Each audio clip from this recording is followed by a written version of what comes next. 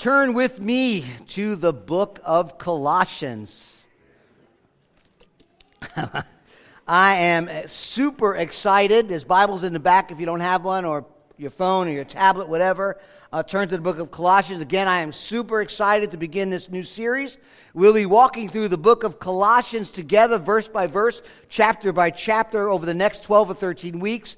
It's about 13 minutes on my phone to hear the book. I mean, you can do that a couple of times a day. I encourage you to be absorbed in the book of Colossians. And we'll be there for 12 or 13 weeks. And the remaining of the summer after this, we'll be back in Isaiah, the gospel according to Isaiah. And then hopefully and prayerfully, as the summer ends, we're in our new building.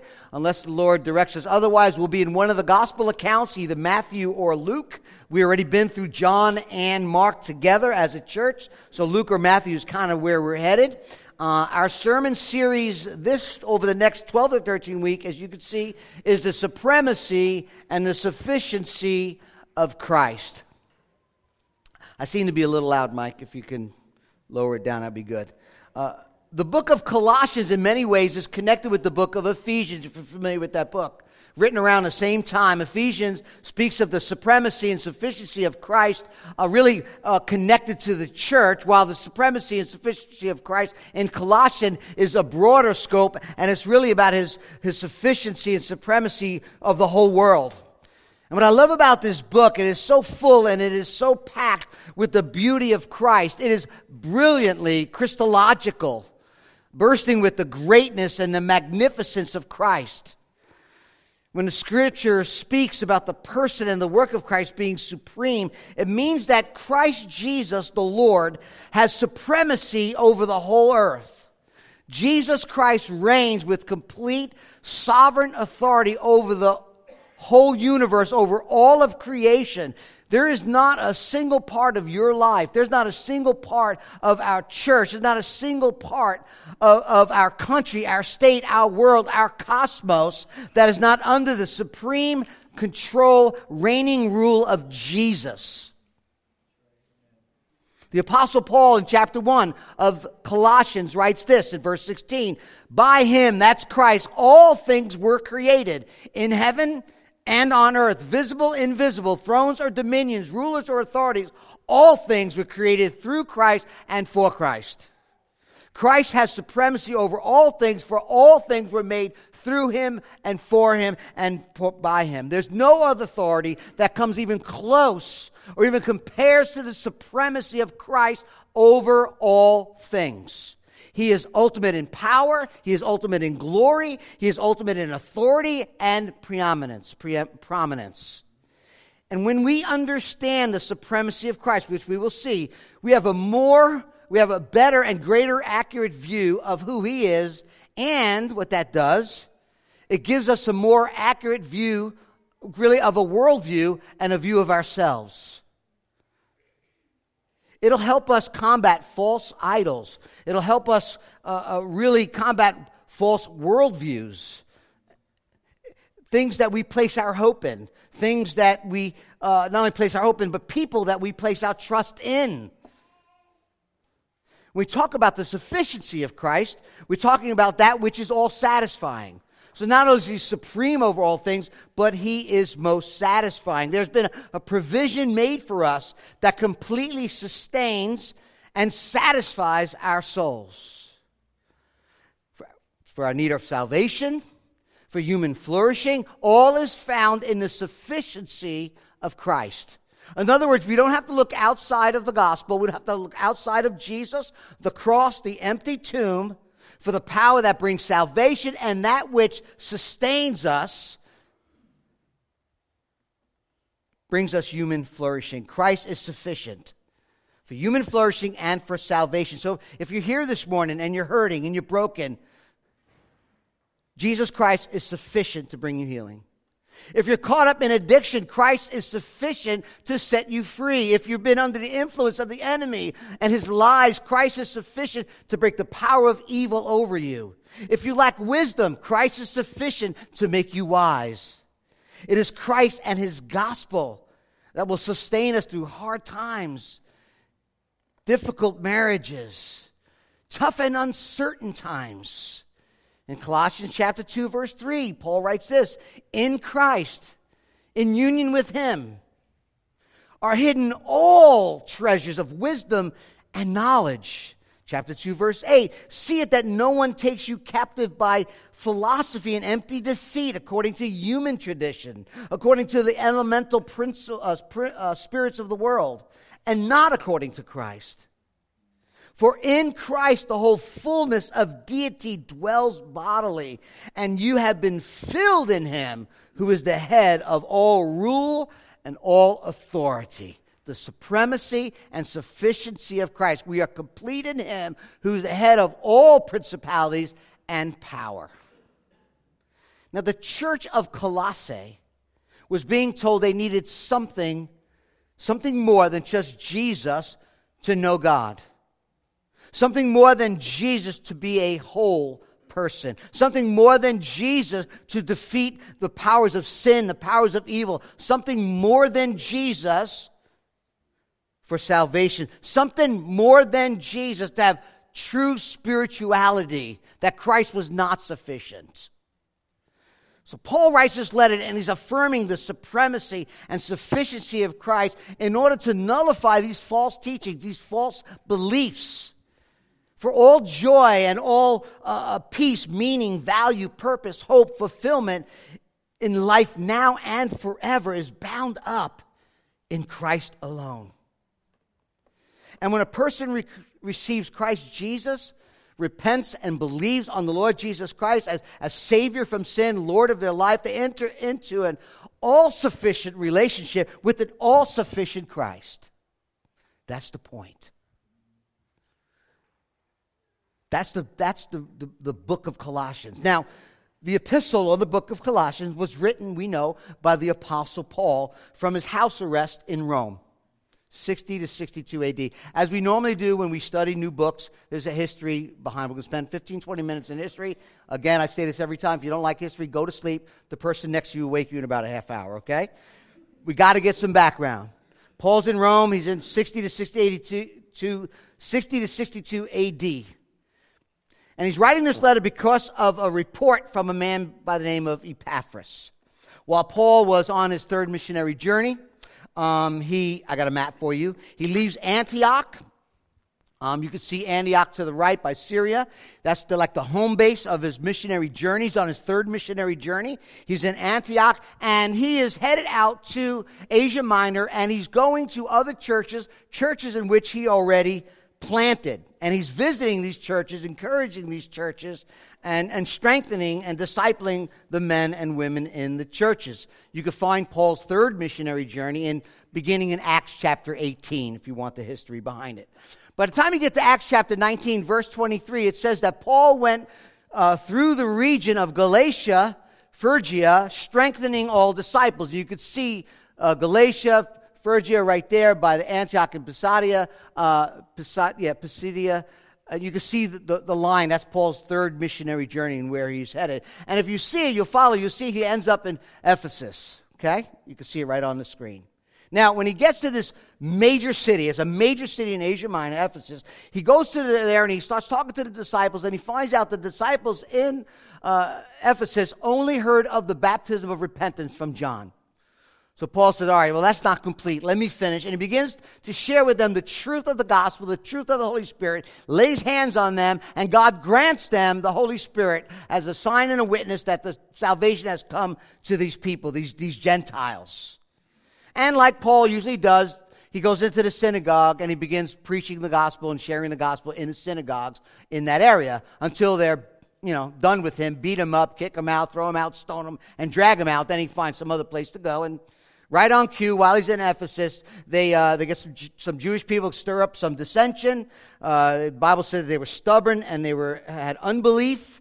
And they were speaking evil against the way, which is another name for Christians. So Paul says, you know what? I'm going to go to a hall. I'm going to rent a hall.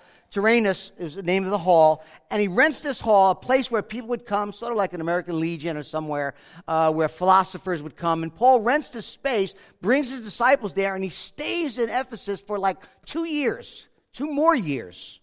So possibly up to 3 years. And he's teaching and he's proclaiming the gospel. while in Ephesus. In fact, in Acts chapter 19, it says that this continued, the preaching of the gospel, for 2 years, chapter 19, verse 10 of Acts, and it says this, so that all the residents of Asia, that'd be Asia Minor, heard the word of the Lord, both Jews and Greeks. So all throughout that region of Asia, the gospel is being preached and proclaimed, and people are coming into the major city and then going back to their home cities. That's what's going on. And that's what happened with Epaphras. It was during Paul's third missionary journey, while he was in Ephesus, that Epaphras heard the gospel, received the gospel, was discipled, and now he is a child of God. Colossians chapter 1, verse 7. We see Epaphras show up. It says this, Paul writing, just as you learned it, that is the gospel, just as you learned the gospel, chapter 1, verse 7 of Colossians, just as you learned it from Epaphras, our beloved fellow servant, he is a faithful minister of Christ on your behalf. Paul's in Rome writing to the Colossae. He's a faithful minister on your behalf, Church of Colossae, and he has made known to us your love in the Spirit. Chapter 4, verse 12, Epaphras, who is one of you from Colossae, a servant of Christ Jesus, greets you, he's with Paul, always struggling on your behalf in his prayers. He's praying for this church of Colossae, where he's from, that you may stand mature and fully assured in all the will of God. So, after this gospel encounter, while in Ephesus, Epaphras goes back to his hometown of Colossae, 120 miles away, and either plants this church or becomes one of the main pastors and leaders in the church Colossae. We're talking 53, 54 to 57 AD. At the end of Paul's third missionary journey, he gets sent, he goes back to Jerusalem.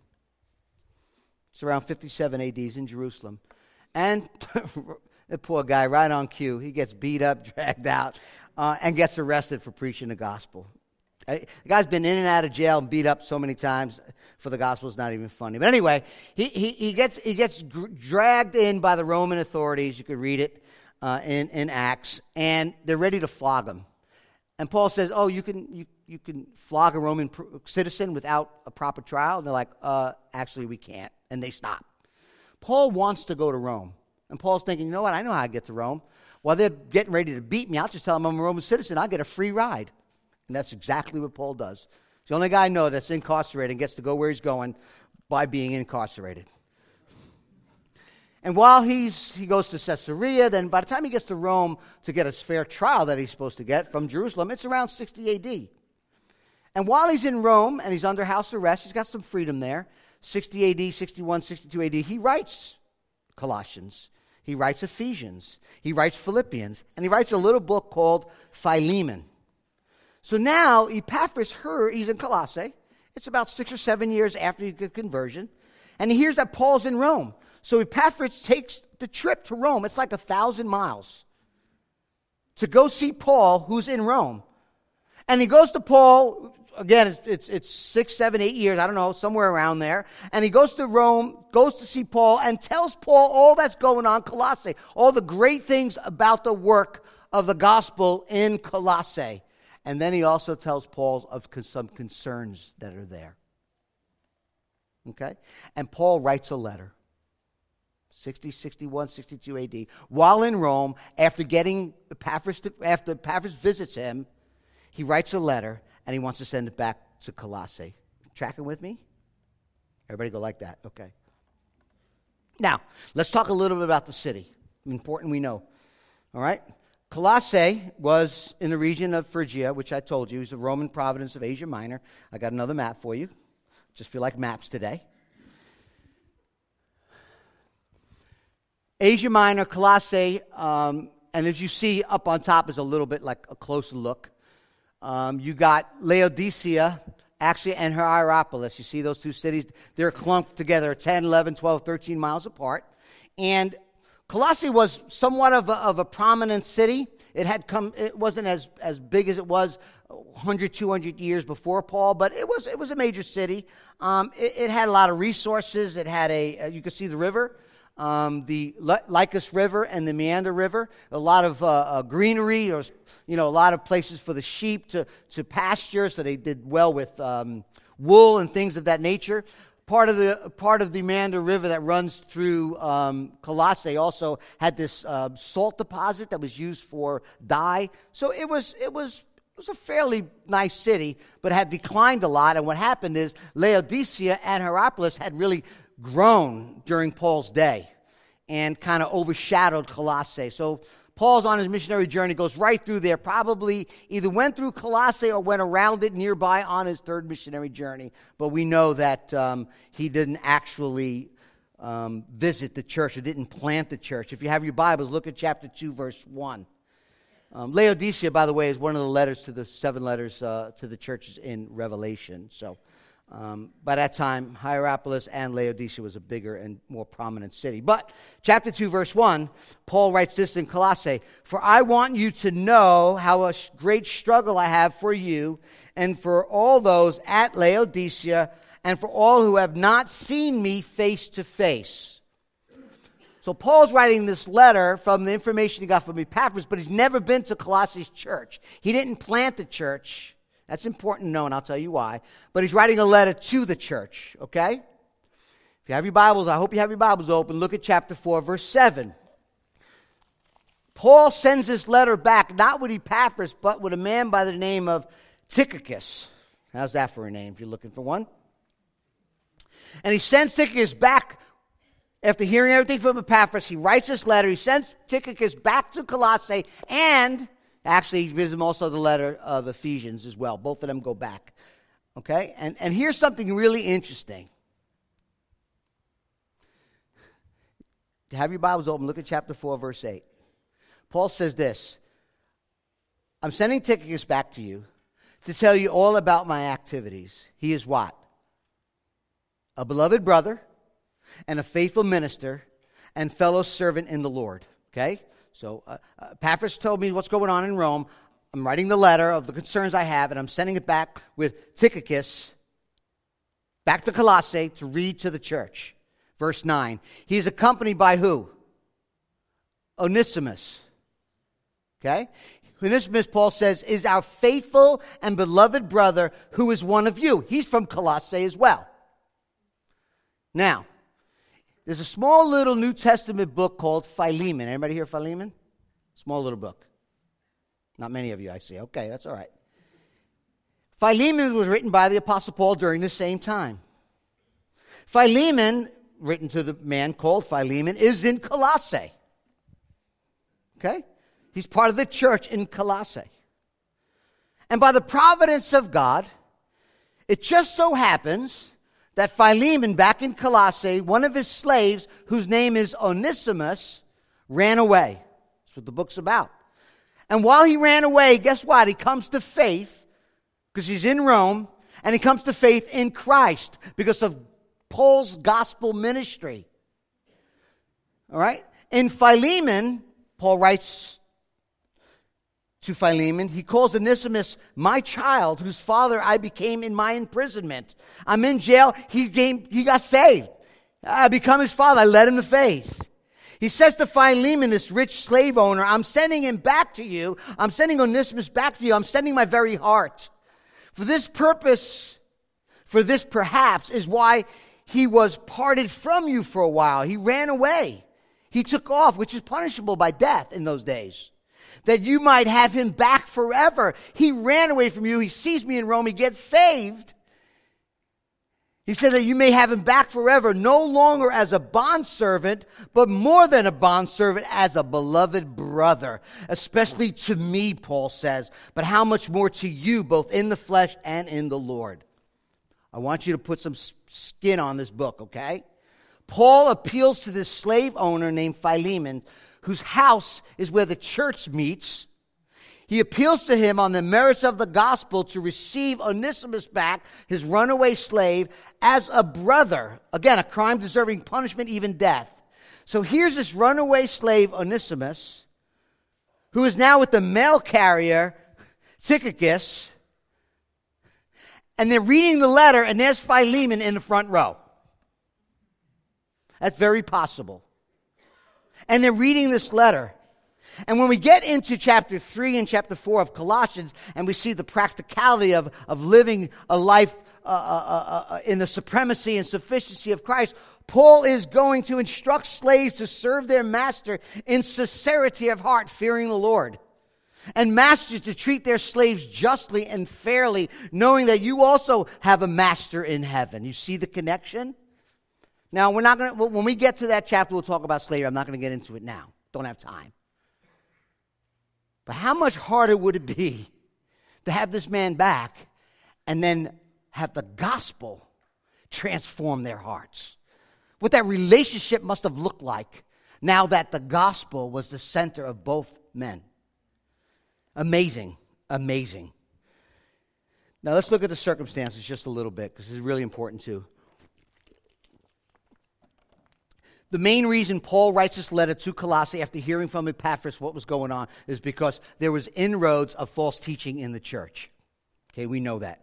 He instructs them, and this false teaching had to do with knowledge and wisdom. And he instructs them in chapter 2, verse 3, that Christ has hidden all the treasures of wisdom and knowledge. Verse 4, in order that you may not be delude you with plausible arguments. He warns them about this special knowledge. In chapter 2, verse 8, he says, see it that no one takes you captive by philosophy and empty deceit, human tradition, I mentioned that earlier, according to the elemental spirits of the world and not according to Christ.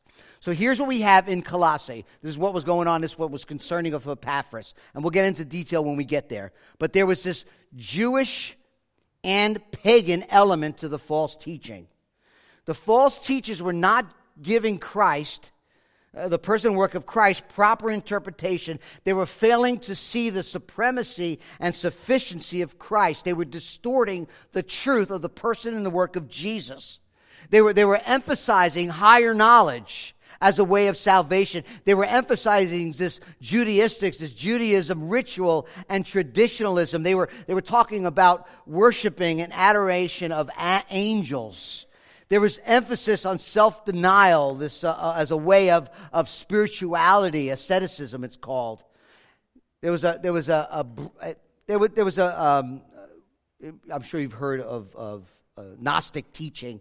It wasn't in full bloom by now, but you could see some of this Gnostic thought being propagated in the Colossian church, where this knowledge, you needed this special wisdom, this special knowledge that only the Gnostics can give you, that would now bring salvation to your soul. There's hidden knowledge. That's what gnosis means, knowledge. That the simplicity of the gospel wasn't enough. That Jesus wasn't enough. You needed this ritual. You needed this knowledge. You needed this wisdom. Gnostic teaching also teaches that which is physical is evil, that which is spiritual is good. So God couldn't possibly create the physical world. In fact, Gnostic, when it's full-blown, that what you did with your body and how you acted, even the sin that you committed was no big deal, because the physical was bad and the spiritual was good. And we'll see all that as we look at this book together. The false teachers were adding dietary laws. Holidays, importance of holidays. They were adding to the work of Christ in order to you and I and them in that day to be right before God, to be able to worship God, to be able to come into the presence of God. They were adding all these things. They were saying that Christ wasn't supreme, that Christ was not sufficient. There's paganism, there was legalism, syncretism, mysticism. And let me tell you, family, why this book is so important today. It will serve well in our culture today. The more I was thinking about it, right? In our culture, science is king. Knowledge is all sufficient. Information preeminent. It seems everyone around us is jockeying for first place in our life, to believe what they think, to believe that they speak the truth, to believe that their interpretation and their worldview is right. Now, science, information, knowledge are not in and of themselves bad, but our culture would have us believe that they are all supreme and all sufficient. They are not. In our age where there are thousands and millions of self-help books, the belief that there is no absolute truth, unless, of course, you believe that there is no absolute truth, that's your absolute truth, right? The idea of philosophy and all religions are of the same merit. taking you to the same place. The church needs to be reminded not only of the supremacy and sufficiency of Christ, but it will help us align our worldview, a biblical worldview. It will instruct how we are to behave in this world.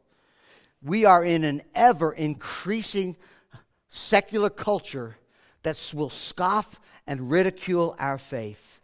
Standing on the truth of who Christ is and what Christ has accomplished will bring ridicule. It will bring animosity toward God's people. The church better be ready. And I'm not saying we should be idiots about it. I'm just saying we need to be ready and learn how to love people in the truth. And understanding the supremacy and the sufficiency of Christ and all of the beauty and magnificence will be the foundation for us against the onslaughts of ridicule and mocking and animosity. The church that doesn't understand, the church that doesn't see the supremacy and sufficiency of Christ will more than likely water down the gospel. It will water down the gospel and accommodate it to its cultural expectations, to what the culture wants from us. Paul wrote this letter of Colossians to help them and us today grasp even more firmly who Christ is and the rich glories of all that God has done in Christ. Paul hoped to fortify the Colossians, the assurance of their hope they had in Christ, affirming the supremacy and sufficiency of Christ as the fullness of God, as our Creator and our Redeemer. Oh, how we need to hear that truth today.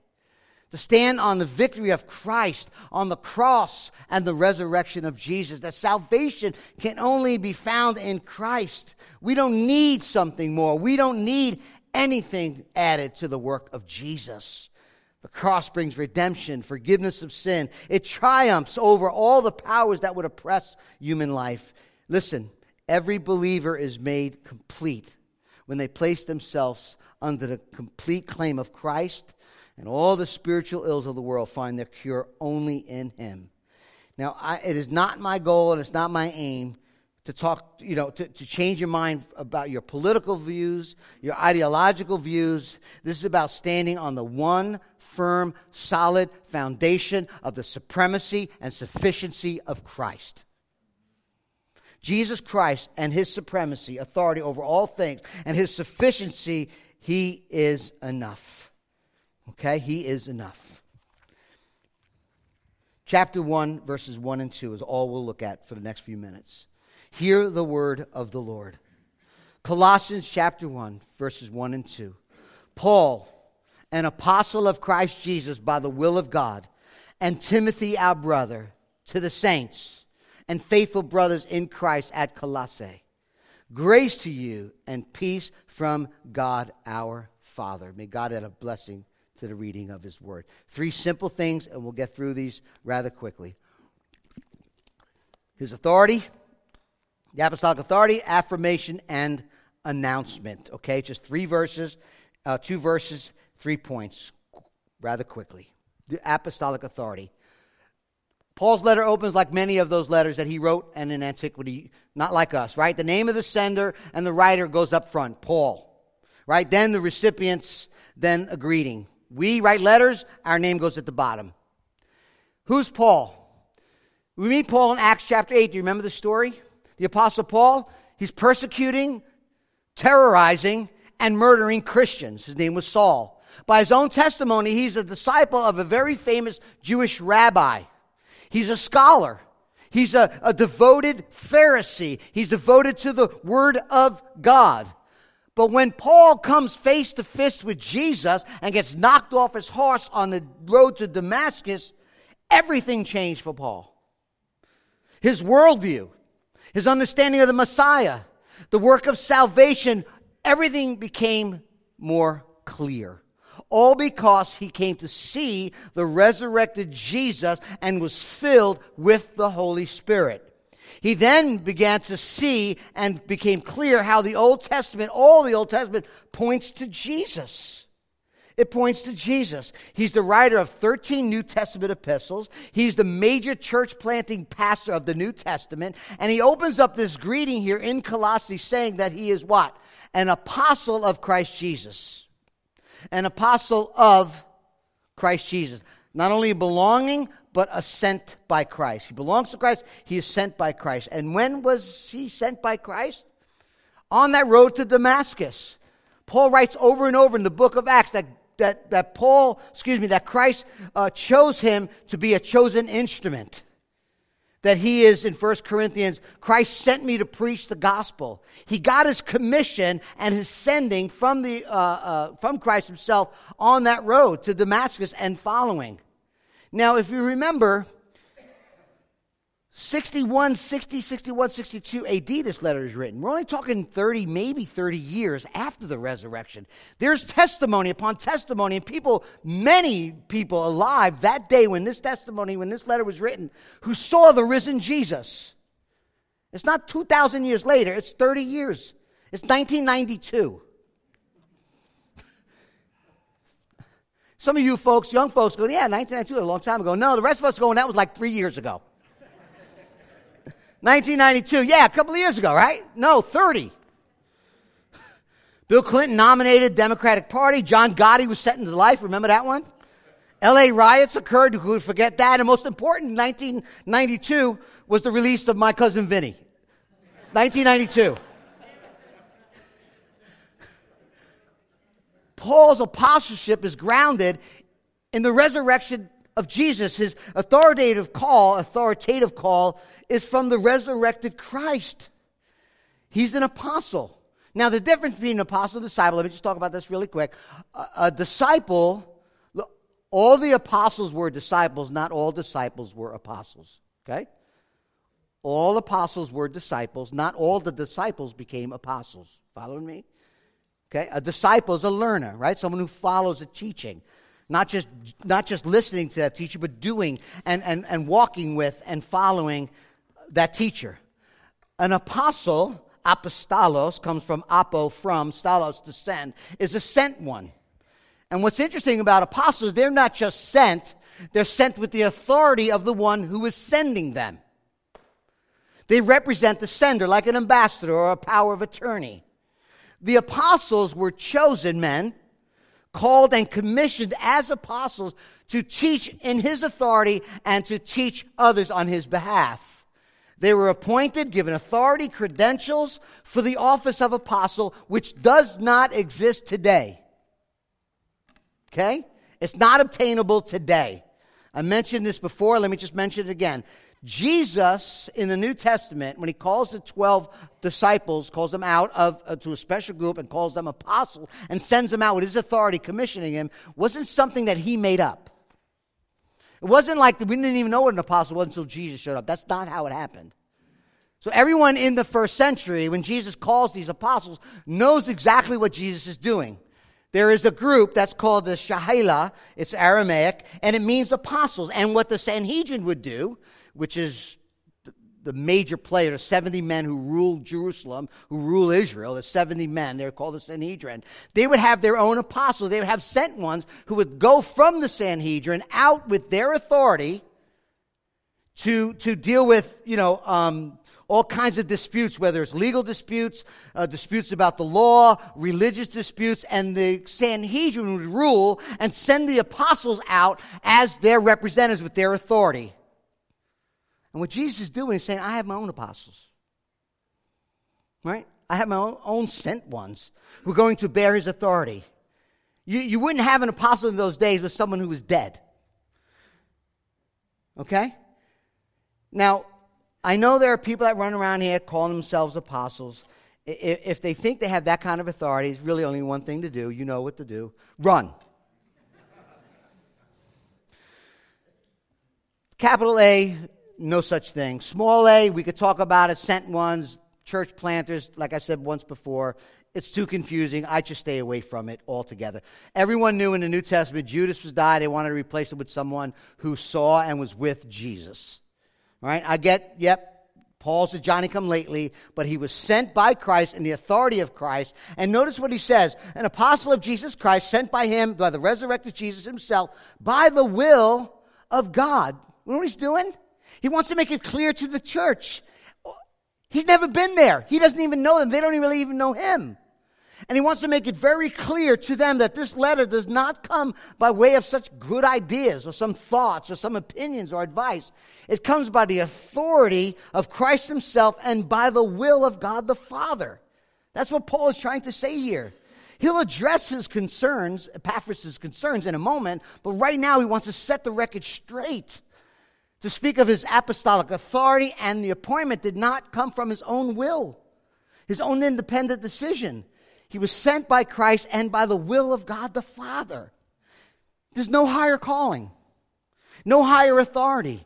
So as he combats these false teachers and corrects these false teachers, he does so by the will of God and the authority of Jesus. It's not about his opinion. What he writes is not his opinion. He comes with decisive directions, directives, and truths. And family, that should remind us this morning how the importance of the authority of the Scriptures over our life. That's what Paul's writing, Scripture. 2 Timothy 3, right? All Scripture is breathed out by God and is profitable. The authority and the character of the Scripture is as strong as the trustworthy one who authored it. The Word of God is a reflection of God himself who can be trusted. It's not just words on a page. It carries the authority of the one who promised and will keep every single promise of Scripture. It is breathed out by God. Jesus knew that. Read the New Testament. He trusted Scripture. As Christians, we receive Scripture as authoritative in all our faith and practice. We come under the Scripture. It unfolds the mystery of salvation, the plan of redemption. It's our job to receive it. It is our privilege to walk under it, to allow it to rule us. Most of us maybe in this room may not openly just reject the authority of Scripture, but I think sometimes we can accept it, but our very lives that we live contradict it. Living if it does not have authority in our lives. And we need to repent of that and come underneath the authority of the Word of God. So Paul says, I'm an apostle. None of my own. Jesus Christ called me. And you know what? It's by the will of, and you know what? By the will of God. And you know what? I'm with Timothy. My beloved right-hand man. Paul met Timothy while Paul and Silas were on their second missionary journey. They're in Lystra and Derbe. They run into this half Jew, half Greek disciple named Timothy. And all of a sudden, Timothy becomes this powerhouse in Paul's life. He travels with him. He preaches alongside of him. He is sent. Paul calls him a devoted son in 1 Corinthians. He's a trusted emissary for Paul, sending him to churches where putting out fires in different churches. He's a brother, he calls him here. Some suggest that Timothy actually was the secretary writing down Paul's words. We don't know. But a trusted friend. Paul is with his brother and son, Timothy. Look at the apostolic affirmation, the way he affirms them. And he writes, from, to the saints, faithful brothers in Christ at Colossae. I don't think he's talking to two different people here, to the saints and faithful brothers as if they were separate. One has to do with their status. The other has to do with their works of faithfulness, their acts of faithfulness. He's putting them together. Paul has heard from Epaphras that there are brothers, and that term could be brothers and sisters, family. There are those who've been faithful in the midst of false teaching, in the midst of conflict and tough times, saints and faithful brothers. Now, depending on your church background, I'm not going to poke fun at anybody, but depending on your church background, depending on your church culture that you were raised, the word saint may conjure up all kinds of different things, okay? When I grew up, we had a Bible about that thick. And in the back was all the saints with glowing halos. All right? The word saint in the original language, in the Greek, actually has no ethical or any moral meaning at all. It doesn't speak about righteous behavior or character or any moral significance at all. The word saint literally means to set apart or separated ones. Hagios. It is where we get the same word holy, sanctified, set apart, saints. All comes from the same Greek word. In fact, in the Old Testament, God's people were set apart.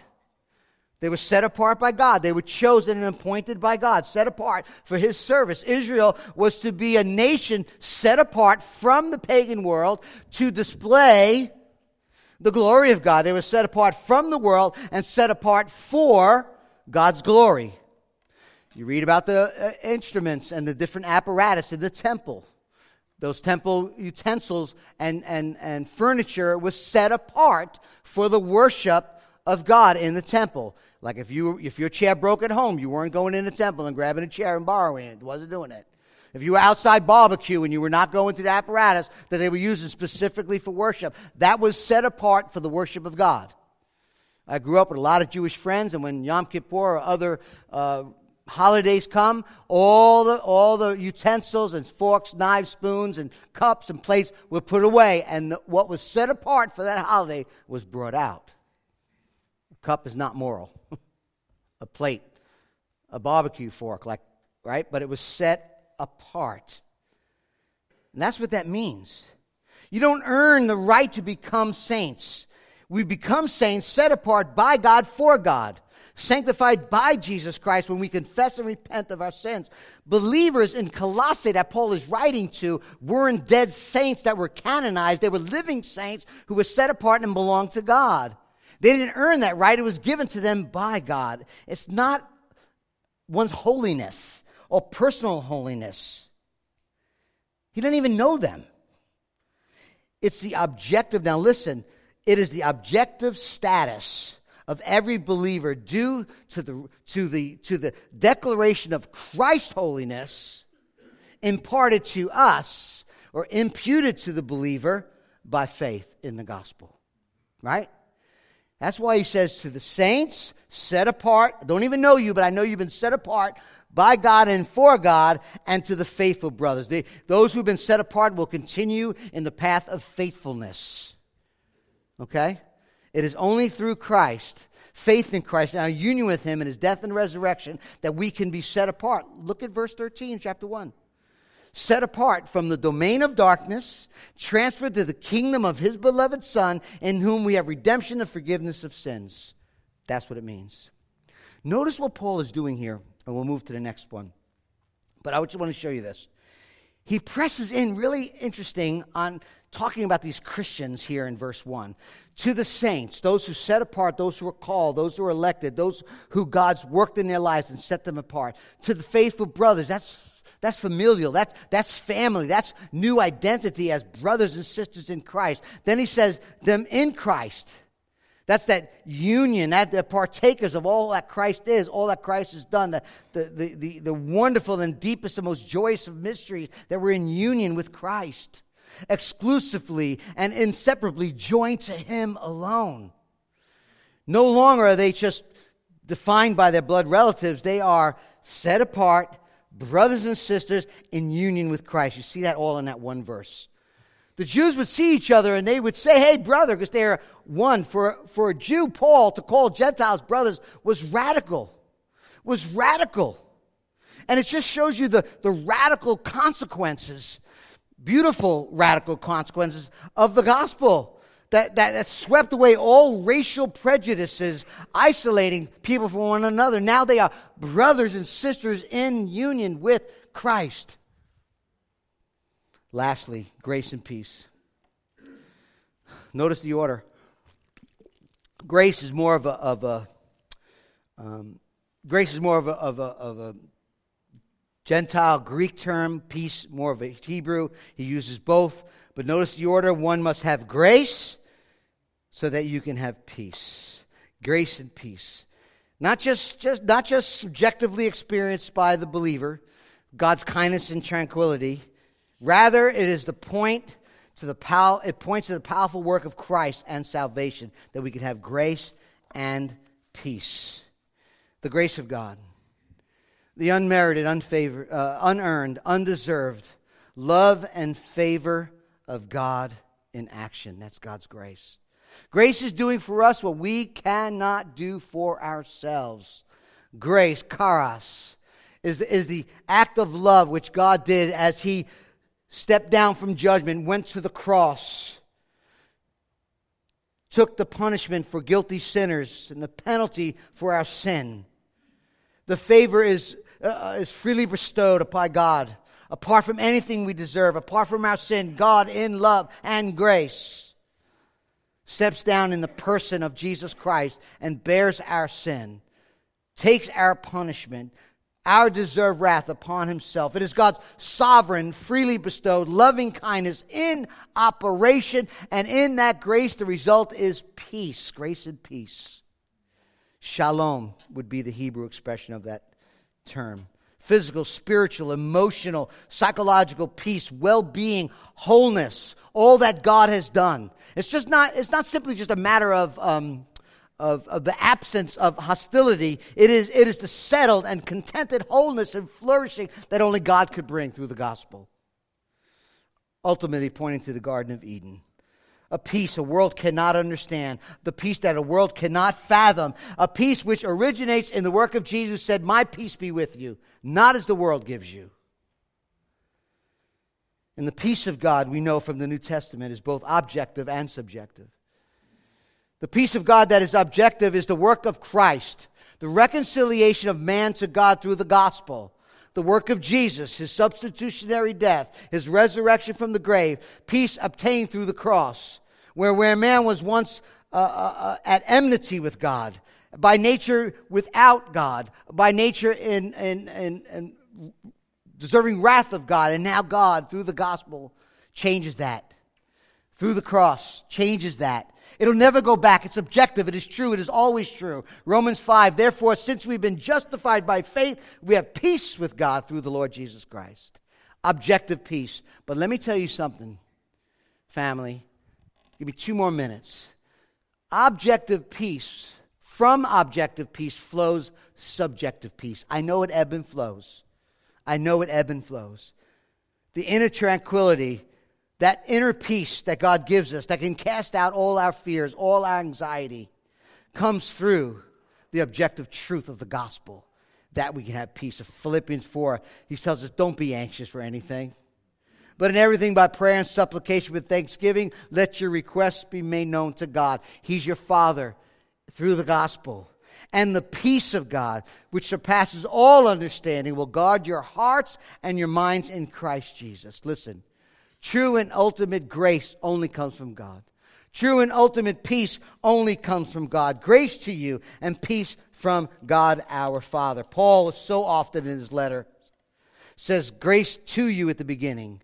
Peace to you. What he's saying is, as you read this letter, as you submit to the authority of Scripture, as you come underneath the Word of God, grace to you, peace to you. As you receive and take in God's word. And the end of his letters, what does he say? Grace be with you. Peace be with you as you go. As you take his word and you go into the world. And my hope, listen family, my hope in this series is for us to realize the truth of the supremacy of Christ. That it drives away all our fears and all our anxieties about the future. My hope in this series is to realize the truth of the sufficiency of Christ in all things, so that it drives away all our idols.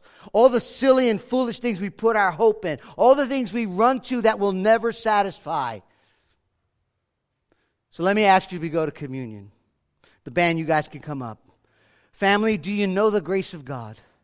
Do you know the love, the unearned, unmerited grace and favor of God displayed for us on the cross of Jesus Christ?